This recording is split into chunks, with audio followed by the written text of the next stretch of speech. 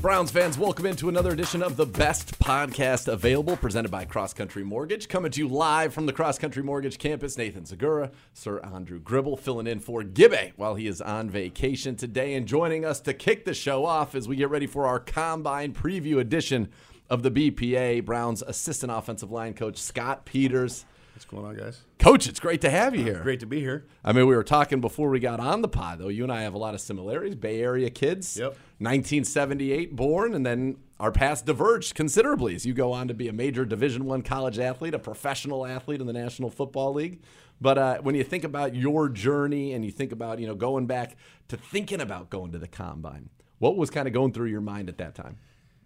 Gosh, it's a while ago, but I was fortunate enough to have a good place to train. At that time, I think, most of the guys were just training at their colleges or, with random people or even at like a Gold's Gym. So I was at a place called Athletes Performance, it's Exos now, and they had good information for us. So we really had the full experience and kind of had a good game plan to know what to expect. So I was fortunate in that way. As an offensive lineman, how much stuff did you do during that period of time that you then never had to do again? Oh, 95% of it. Thank God. I mean, it's like an audition, not an audition, like a pageant more so than anything else. You did things that you'd never do again. So, but we knew that, and so even down to the point they said, hey, make sure you guys go get a suntan so you look healthier.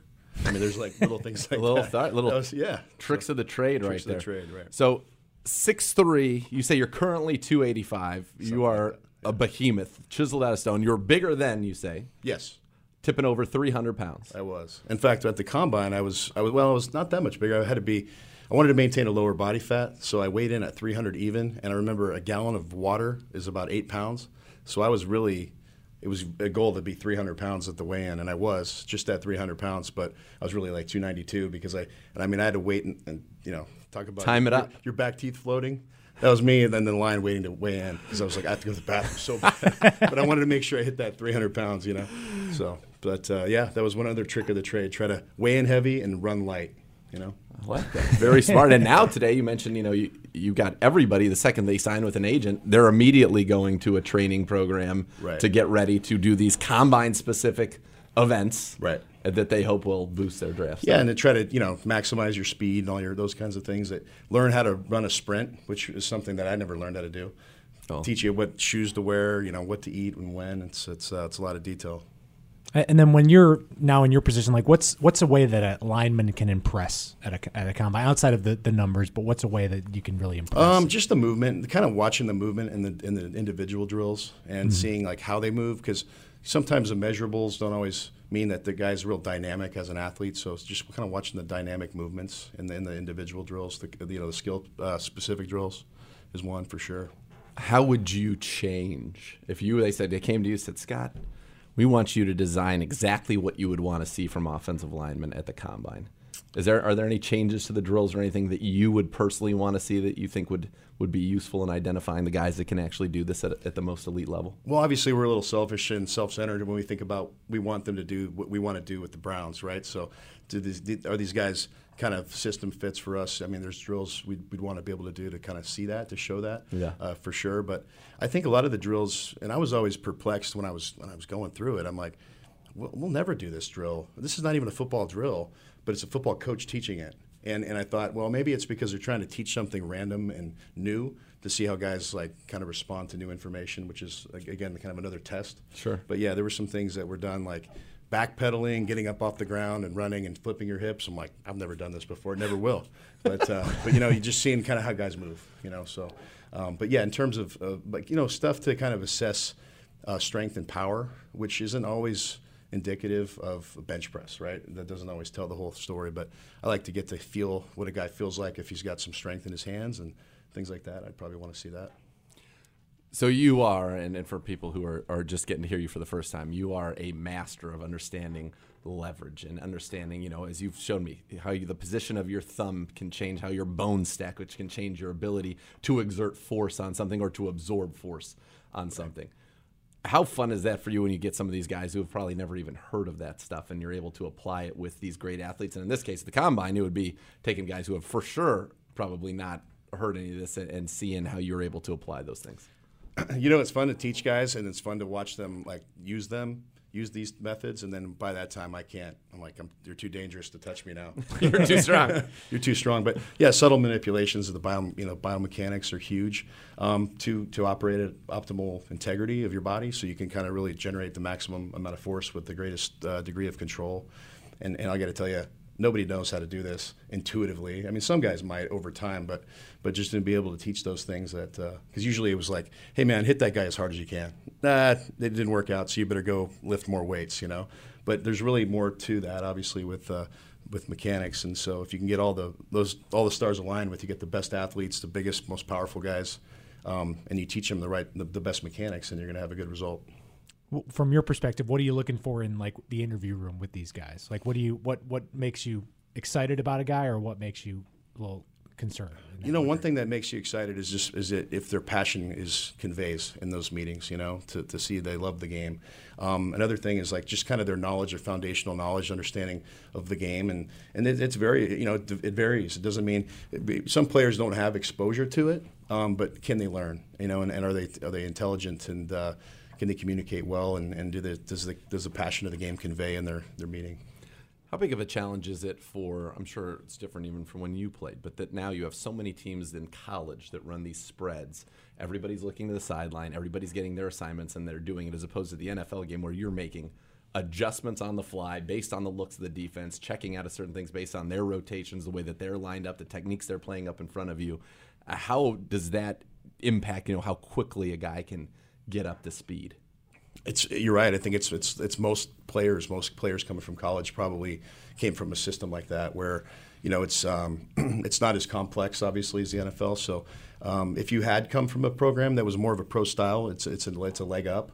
But pretty much everybody's got to learn. It's a new game here. You know, it's a different game. It's like checkers and chess. You know, really, because you got to see how quickly you can learn and adapt, and not just to the actual schematics, but to the techniques as well, and to the you know the talent difference. And then working with the scouts here, what's it been like relationship wise, getting to know how they're evaluating players, and kind of letting them know what you guys really want in these players? I mean, it's great. It's very open. You know, a lot of communication goes on there because, you know, you want to be looking at through the same set of eyes if you can. You know, it's important that everybody's on board with that, and, you know, everybody's clear on what we're trying to do. And once you know what you're trying to do, then it's pretty easy to kind of find those people that fit. All right. Let's talk about you and Bill Callahan together as a group. So you guys come walking down the hall together, very different from a physical appearance standpoint. He's been around for forever, a master offensive lineman, they call him. And then you come in and provide, you know, you played in the league. You've got kind of these techniques and about, as you talk about, functional power, the integrity of your body, using phrases I've never heard before I talk to you, but I love it. How has that kind of relationship been, and with you guys coming at, you know, same goal, but different ways of helping the players get there? Well, you know, Bill is the ultimate teacher, mentor, coach, and just a great person. So I'm fortunate to have the opportunity to work with Bill daily, and it's a blessing. So I mean, I love it, and we have a great relationship. And man, I don't believe there's a better coach in the game than Bill at the position. So I'm extremely fortunate to be able to learn from him, and I think some of the things that I was exposed to in jiu-jitsu and other, you know, as a player, I can bring some value in that regard. But no, Coach, he's got it all figured out. Well, and you're getting to work with them, learn from them, and then you got an opportunity at the Shrine game to go have your own room as an offensive line coach. How was that experience for you? That was a really good experience for me. You know, being able to do it, I mean, Coach gives me a lot of opportunity here to work with the guys, but there to be like fully in charge and was good. It was a really good experience for me, and had a lot of fun doing it.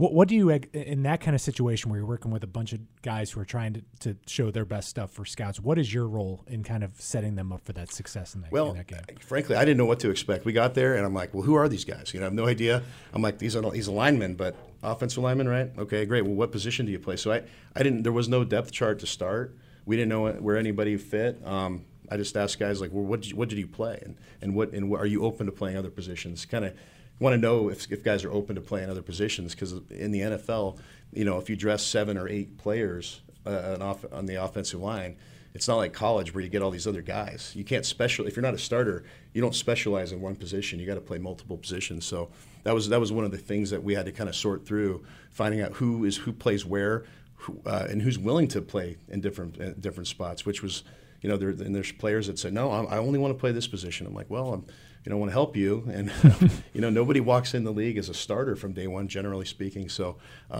it's good to be able to play multiple places. And so, from that perspective, it was kind of getting to learn the players, learning, what they had exposure to doing. And I wanted to make sure, I said, look, I want you guys to all be put your best face forward here. So it was good communication from that perspective to see, who wanted to do different things, who felt comfortable, and who was willing to try new techniques. And actually, a lot of the guys were really open to that. So it was a fun time and good experience. And although it was about maybe 3 or 4 days too long in Vegas. That's right. There is a finite amount of time that a person belongs in Vegas. All right, this is our Combine Preview edition, so we want to talk a little bit about your Combine experience. You mentioned earlier, though, but before we get to start guessing some numbers on you, you mentioned earlier, bench press, not necessarily the greatest measure of somebody's strength, right? What would be if you were to say they should replace the bench press, which they use as a measure of strength at the Combine, what exercise would you like to see guys do as a more functional measure of their overall strength? That's a good question. I don't have a drill in mind or a tool in mind that you could get a direct measurable. I don't think bench press ever goes away. I think it's because it's one of those things. It's a measurable that you can measure over time. Sure. Hey, how much do you bench? It's like now. I mean, there's guys that can bench the world, but they can't move. They can't functionally, wipe the rear end because they can't. They're too bound up. So are you really effectively a good player because you can bench a lot? I think it's a combination of things, but it does give you some measure of strength, I think, but there's all kinds of variables. I mean, I know when I went through the Combine process, it was, hey, widen your hands out on the bench. So, you bring your hands really wide. I'm like, well, this isn't a functional movement. I don't ever want to be in this position. Yeah. Really. And the only time I'm ever doing this is if I'm on my back, and I'm pushing a guy off me, I don't really want to be there. So, is it a direct measurable that correlates to the movements? No. But it does give you some idea of a guy's, his strength and his probably more his bone structure. So that's okay. You mentioned that. So, and I don't even know if this is something they measure at the Combine or not, but I do know this for a fact that Joe Thomas has some of the densest bones on the planet. Right. And I don't know if that correlated to his ability to be successful, if it had nothing to do with it. I know Evan, our strength guy, huge on bone density. That's one of the things that he loves to talk about. So how important is that? And how do you find that out about somebody? I mean, I don't know. I mean, I guess you can definitely look at bone density and all that, but then there's guys that just do it, and you're like, how did this guy play that long? And I think one of the measurables is probably bone density for sure. Yeah. Hoff's off the charts. I'm telling you. Like, is it something I had never even heard of bone density as even a thing until maybe 3 weeks ago from the Hoff and Evan Marcus. Well, just like the forces that go on the body when you're playing and you're moving big people, and over time, if you have smaller bones, I'm sure you don't have the same frame that can withstand that kind of force over time. So I think it does factor in. How much adrenaline is going through a player in these kind of environments, especially now with the bench? They have crowds. They're cheering them on. I'm wondering how much adrenaline plays into when you're at the Combine. That's a good question. Looking back, I just remember I knew what I was going to do. I didn't have a crowd. I mean, I had people there, and they count. You're just hoping that the guy counts every rep, There's nothing worse than – and fortunately, my reps were counted, but I saw a guy, I'm like, oh, man, it's got to be demoralizing when you're tired and you're like – and he stops counting. You're like, what, I didn't get credit for that? So you're thinking – but I think it's probably some it's like anything. You're competing, and will you rise to the occasion? I think there's some adrenaline there. But I think the process itself is such a long and arduous one for the player because they're there and they're getting medical testing, they're getting interviews, they're getting talked to all the time. They're constantly on. So I don't know that you can have a constant, steady flow of adrenaline throughout the entire process, but I think it does show up in some of the more physical competition aspects. All right, what would you say is a better measure of strength? Your max on the bench, or how many times you could do 225? Ooh, I don't know. I'm not sure. I'm not sure about that. Don't know. I mean, I guess I don't. I would suppose probably the max. Because in football, right, it's a play, and then you got to rest, and then it's a play again. Correct. So it's curious that they went with the reps of 225. But so we've had Tommy Togiai obviously did 40 last year, right, which was the most in the Combine. We've had Orson Charles, who one year did the most as well. Who was a tight end that was with the Browns a few years ago. So when you went through this, you're a big dude. What was kind of your mindset? What was your goal there to do in the bench? Did you have a number when you went in and you're like, I want to hit this number? Yeah, I wanted to hit 35. Wanted to hit 35. Yeah. Okay, so my guess in my head for you was around 30, which I think is ambitious, but I feel like that's a big number. We've seen some linemen go in there and like fall off. What did the guy do and end up being a great pro? Yeah, like 14 or something. Yeah, like that. and he struggled. But my guess was always going to be one more than you guessed for Smart. For It's smart to be on was that gonna side. my All right, so you strategy. said 35. I said 30. Where did you land? 36. Of course you did. Of course you did. But exceeded your goal. 36. Was that the most that year? Yes. Yeah. That year. But Tommy Togiai did better than me. Come on, that's 20 years later. Well, it's the We've same- advanced it's the same- it's the same weight. advanced technology, technology? training, all of that. Come on. Yeah. So you're a record holder. Togiai's a record holder. Orson Charles has been a record holder. That's 3 bench record guys from the combine that have been through this building in the last decade. That's pretty impressive. There's something to be said though about certain guys that don't have. If you look at some guys that might have had lower score on the bench, sometimes they have like ridiculously long The arms, wingspan. right? Yeah, wingspan. That's my factors in. excuse. That's what I say. That's why I struggle. Wingspan actually. Let me actually clarify that. Wingspan doesn't necessarily tell you arm length. It tells you that because you might have a wide torso, some broad, so you might have shorter arms and a wide torso and a barrel chest. So you're only pressing the weight about 6 inches. That's like Batonio. Batonio with that barrel chest, he only has to probably go like this for a bench. So having long arms is a factor that It's a detriment. That's what I say. It can be a detriment. But that's why guys will say, "Hey, move your hands out wider." But then again, are you getting a functional reading on? Because again, like you don't want to have your hands wide and pressing. You don't see guys doing that on the field, right? All right, well, I feel like we're underselling this. So you go out there, you do 36. You do the most at the combine the year that you're there. Like, how pumped were you about that? And what were people saying? Were they like, dude? Like, I was other guys like, I oh was man. glad, I was glad it was over, to be honest, because I was going, because it's kind of in your mind. You're like, I got to do this bench thing. I'll never do it again. But how did you I was train to excited. do that? We trained heavier weights, and then I recall like we do 315 for 10 or 15 or 20, and try to do as many as you could. And then really, by the time you touch 225, it's light. And then the goal was to hit 20. I remember doing this. I'm not gonna take my first breath until I've hit 20.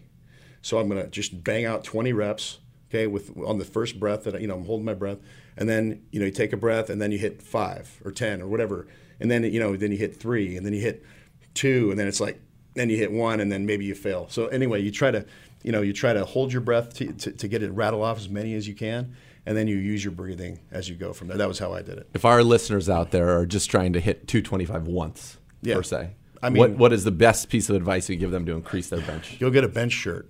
You seen those things? No. The competitors wear them. So you basically, it's a bench. They call it a bench shirt. Okay. So it takes like 225 to even get the weight to come down to your chest. So they spring up. So bench press competitors wear them. It's cheating.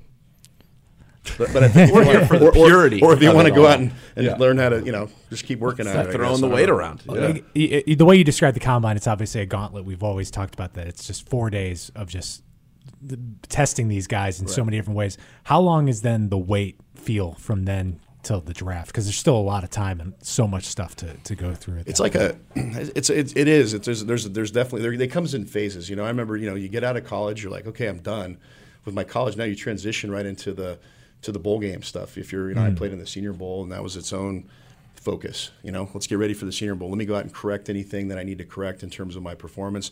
Okay, once you get past that phase, that's like its own focus, and then all right, get ready for the combine. And then you go, oh, I got pro day. That's the following that follows the combine.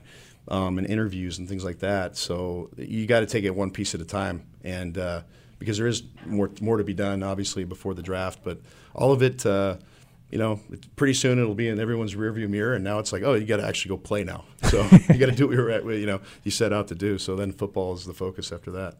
When you left the combine and you were 4th round pick of the Eagles, did you have a feeling the Eagles were into you? Like, were you like, No, I had no idea, no clue.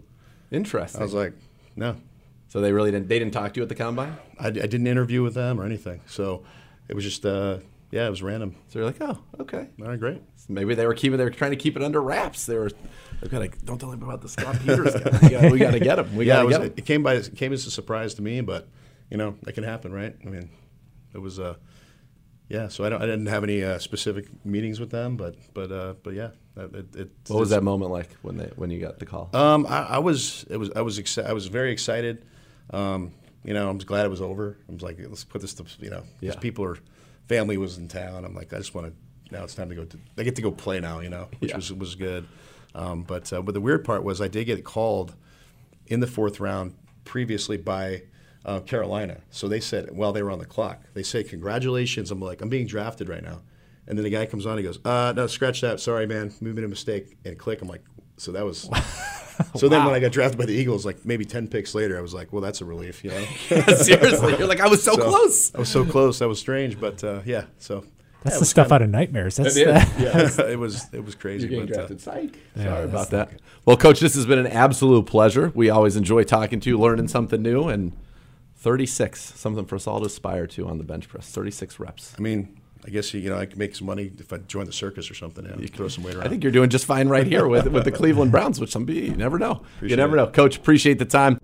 Big thanks to Scott Peters right there in Gribbs. I got to tell you, he's got to be in the running for most interesting person in the world. I mean, his background is fascinating. His stories are fascinating. And he just a fascinating guy. Yeah, and we didn't really even get into the whole mixed martial arts aspect of what he has done in his career. Like, I remember when I sat down with him when he was hired and I was just going through his background, and it was just totally fascinating. I mean, just a total career shift for him going into mixed martial arts, and they became one of the best to do it. And now he's applying those teachings at this level. You've seen guys apply that. We've had guys in the past with that background in his position. Sure. But I think his mix of having done it on the field and still being able to get his hands like on the guys and be out there practice looking like one of the players on the team just makes it a great fit with him and Bill Callahan. Yes, guy. He was played offensive line in the NFL. Then he does that, and I loved as he's walking out and we're like marveling, and eyeing over his brute strength and the things that he did. He tells a story about how in high school he throws up 185 40 times at a time when nobody else in a whole all-star competition between California and Texas got over 25. And then he's not lifting weights anymore. And he still looks like that. Just doing some push-ups. No big deal. Yeah. Yeah. I'll try push-ups. Yeah. Yeah, right. Sign us up. That was like Herschel Walker. When Herschel Walker used to be all jacked, all he did was push-ups supposedly. Like It's 1,000 a day or something like that. That's a lot. I think about 10 times what I'm willing to put in. What At you're least, willing to do? Yeah. Yes, indeed. All right, so this is our Combine Preview edition of the best podcast available, presented by Cross Country Mortgage. So, Gribbs, we're going to go through our top 5 favorite things about the Combine, or to do with the Combine, or to eat at the Combine, whatever. The world is our playground right here and what we want. So we'll count them down 5 to 1, the things that you love about the Combine. We'll start with your number 5, Gribbs. Well, to continue the theme of what we fell into there with Scott Peters, and not to make this the BPA stand for bench press available, but overhearing the bench press from our workstation is an amazing thing every year. You hear the whoever's leading, whoever's doing the official count. You hear the fans going nuts over it, and it's just thinking. And the thing is, we don't see it, but we hear it. So you can tell what's going on, and you're trying to visualize what's going on. And I enjoy that every year. Just the grunts, the noises, the excitement that happens when someone's doing something really special over there. That's always something that sticks in my head when I go to the Combine. My best bench press memory and crowd and all that was DK Metcalf, because when you walk through, you're like, dude, look at that guy. And he put up a lot for a receiver, right? Oh, yeah. And people were going bonkers. Yeah, you can tell when someone had a good round. Like, you can really tell. And then I don't know if you can tell on the other side if someone disappointed, but you can definitely, when people are extra juiced over there, you can tell when someone did something special. Or if there's an injury, which we have heard that before, and that's not good. No, yeah, not good. That's tough. Not good. All but right. that's the closest we get to the action, really, because we're not in the bowl for all the other events. That's really when we're there. That's the closest we're seeing. Oh yeah, other than unless you want to count like the fans who come in and do their little activities by our work area, which is not as exciting as the bench press area. All right, number 5 for me. Lurking Gibbe, which I contemplated going much higher on the list, but I didn't want to offend him by that. But so at the Combine, we got to do a lot of interviews. I'm not a fan of lurking. Once we get to secure the person, I'm happy to come over. We'll interview. We'll have a great talk. It'll be fun. Gibbe does a lot of lurking, and Gibbe's a big guy. Yeah. He's 6'7", an imposing figure. Doesn't sneak up on you. No, but he will be lurking. Ian Rappaport, love watching him go after Rappaport, who's not as big of a guy as Gibbe, and he just is just towering in the background waiting. Rappaport feels his presence, just continues to look at his phone and ignore him. That's great. Chris Sims, when he's trying to get Chris Sims, and Sims is blowing him off. It's sometimes it's failed lurking. Gibbe is almost the most fun because he really gives it a great lurking effort and then gets nothing for it. In fact, they sense his lurk because it's, as I said, it's an imposing lurk. So anytime you're around lurking Gibbe, it's a win for all involved. Nice. Yeah. This falls into a little bit. My number 4 is just the generic people watching. that goes on at the Combine, because it's really hard to explain unless you've been there. It's one thing where you go to a restaurant and it's an event when you see someone that you've seen on TV before. You're texting friends, you're telling everyone about that. But at the Combine, because Indianapolis is so condensed, and that's why it makes sense in Indianapolis. It's just a great city. Like it's like an event in Indianapolis if you go to somewhere and there's no one that you haven't seen on TV before. Like, it's just the concentration of the biggest figures in the NFL mixed with the biggest media members in the NFL is just it's unlike anything you can really experience elsewhere, because you don't even get to experience that probably in any of the Super Bowl towns unless it's Indianapolis, because of the way it's just designed. Like, everything is right there. Everyone's right there because everyone can walk, and it's right there's maybe a smattering of 10 to 12 places where hundreds of people are concentrated, and so you're just you just see, like I said, it's an event when you don't see people who are NFL famous.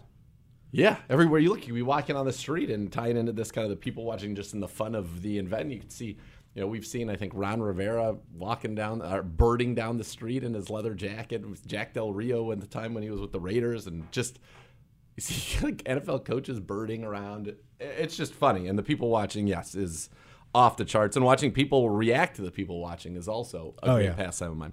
Number 4 for me is going to be it's going to end real specific, but it's going to start broad, which is just the kind of the going out and running into people that have worked here, and people that and people that have come through the Browns organization, getting to see everybody. But then it's also seeing all the members of the media who are there that are half trying to get stories, working all the angles and all of that. And then there's one reporter in particular that I get a kick out of every year, because he has 2 things in his repertoire that are just incredible. Number 1 is that he will tell you he's sitting on a monster story, but he's not going to break it just yet. So he just wants you to know that. Got a monster story, not breaking it yet. Can't tell you what it is, but just I've got it. And then he has also an awesome ability, like to be like right now we would be talking, you and I, but he's looking over every shoulder for somebody better. And it's not just a phenomenon that happens to me, so I don't feel badly about it. It happens to everybody there, and it's a remarkable thing, and I enjoy getting that experience at the Combine. It's a very indescribable. It is. It's really special. All right. Number 3 for you. I mean, not to go all boring personal fitness thing, but it's a big step week. Big on the steps. Massive on the steps. I mean, my watch loves me so much during the week of the Combine. Gives you lots of good feedback. It's saying you're doing great. You've hit your goals. It's like being in the compliment tunnel on Succession, just all the time. It's you're seeing your circle filled by 11 a.m. I mean, it's about 2,000 steps, give or take, to go get a bottle of water sometimes, and with the setup. So, I mean, you're putting in those steps. You're walking everywhere. I mean, we haven't done Indianapolis now. We're in the 2 years since, where the rideshare situation has definitely gone downhill in just the country in general at this point. So walking is going to become even more. So you're hitting numbers that you don't usually hit in Indianapolis. It's a big week for steps, physical fitness. You get it in. I mean, it's a walking productive from the hotel week. into that convention center is a legitimate jaunt. Yeah, everything. You test. I will probably hit more steps in my 3 days in Indy than I will in a week plus of being in the Browns offices those weeks.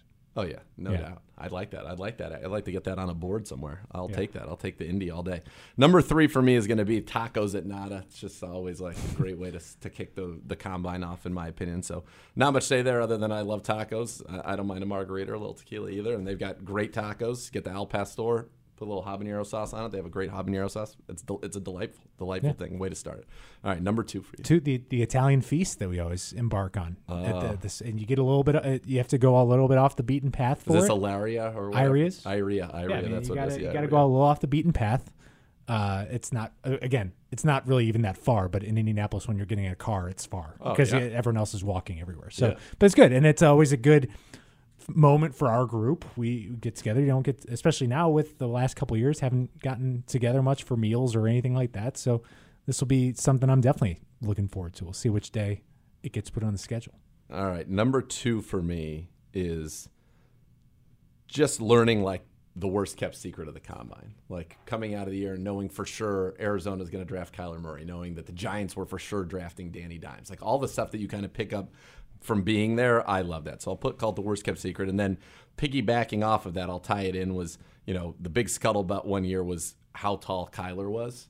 And we did our own as Bo and I went to, what's the place that, Harry and Izzy's. Yeah. Right next to Elmo's, which will come up again shortly. Number 2, though, while we're on the steps, Kyler Murray's coming down while we're going up. And so we get it. We're like, dude, we got to figure out how tall this guy is right now. We're breaking the story. So we made it so Bo got on the same step as Kyler at the exact same moment. We know Bo's height. We were able to make a quick measurement. No chance the guy's 6 feet tall was our quick determination. And then on we went.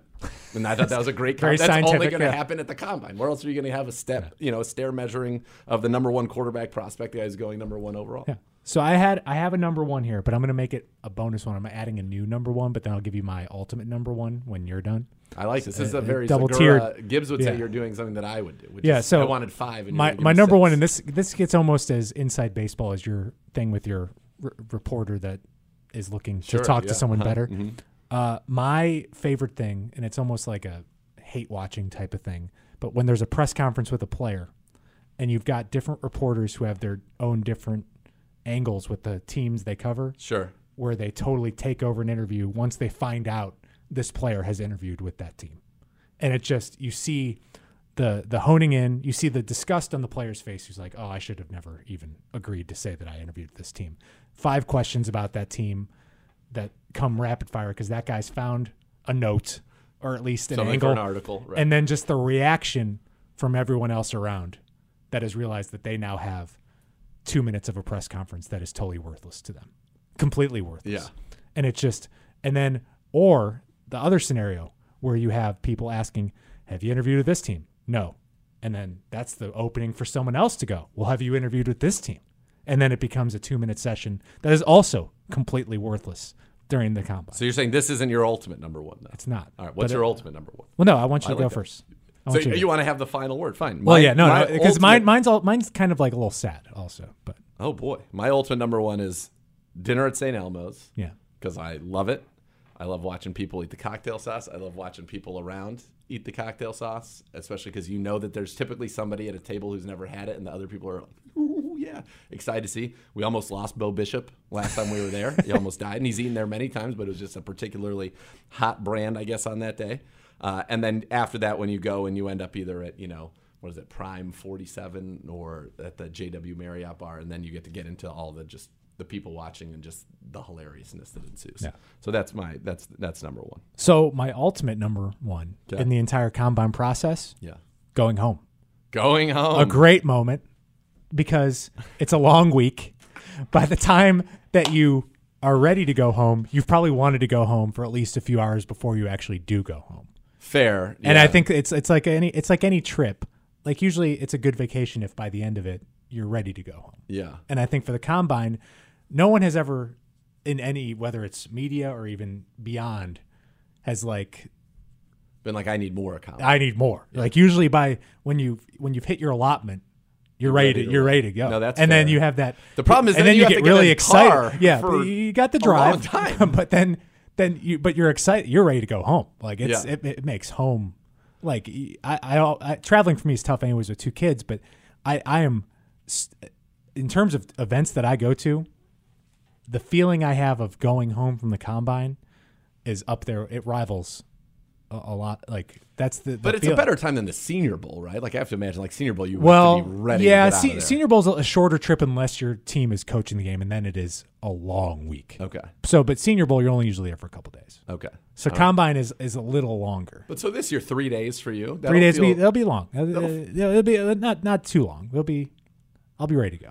I do think though, if you were able to measure the speed of my walks from the convention center to our hotel, the final walk is probably like by far the fastest. Oh yeah, because you're trying to map it out. Because usually, almost always, you're leaving in the afternoon, and you're trying to avoid how much time am I going to be driving where it is super dark, and I'm going to be getting tired. Or and you want to everything make like sure you avoid Columbus that. Correct. at an inopportune Yeah. time. So it's leaving. Number 1 thing is leaving the combine for trips. No, it's always an event I look forward to. Sure. But at the end, you're ready to move on to the next step. Yeah. Like you again, I know many people every year at the combine, they don't extend their trip they often cut it short.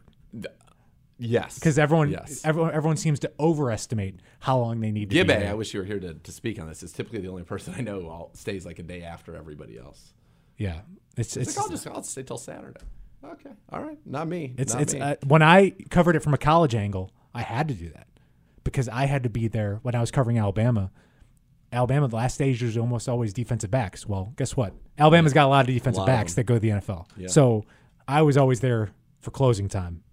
And that's when going home was really good. Yeah. Like that's the after you do 5 or 6 days in Indy, and then back then I was flying back. That makes it even. I think that's worse than driving back. That is tough. I'd also, it was a bonus one I would give.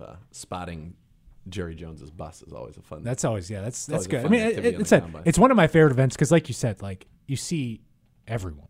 It's in terms of people like in the business that I've worked with, like just in different walks of life, like everybody. Because usually I still have friends that cover colleges that go, and so it's like a mix of college people I know, pro people I know.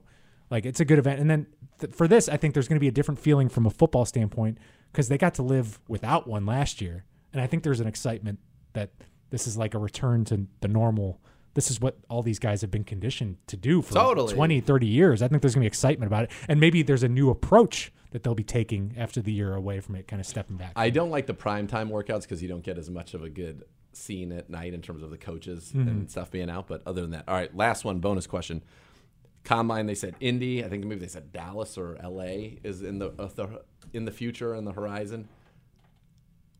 I'd love to just stay in Indy. Like I think that seems to be the feeling for most people around. It's just to me, it's going to come down to logistics because Indianapolis is built to do this because it's all condensed, and it's almost like maybe they're going to have to experience it somewhere else to then realize how good we had it pretty Indy is with this thing. I think it's almost like a city was built. Like I could think, I don't know the logistics of Nashville, but maybe like a city like that could work. But I'd be fine with I haven't spent enough time in Dallas or LA, but I know those cities are pretty spread out. That could be I can a tough thing. right from the convention center. I grab a little sushi for lunch. You can hit up Elmo's. You can hit your hotel. You don't even need to bird. You can walk everywhere you want to go there in the town. All right, that will do it for us here, our Combine Preview Edition. Big thanks to Scott Peters, Brown's assistant offensive line coach, for joining us. Of course, the great Jeff McDaniel making this all come together and work.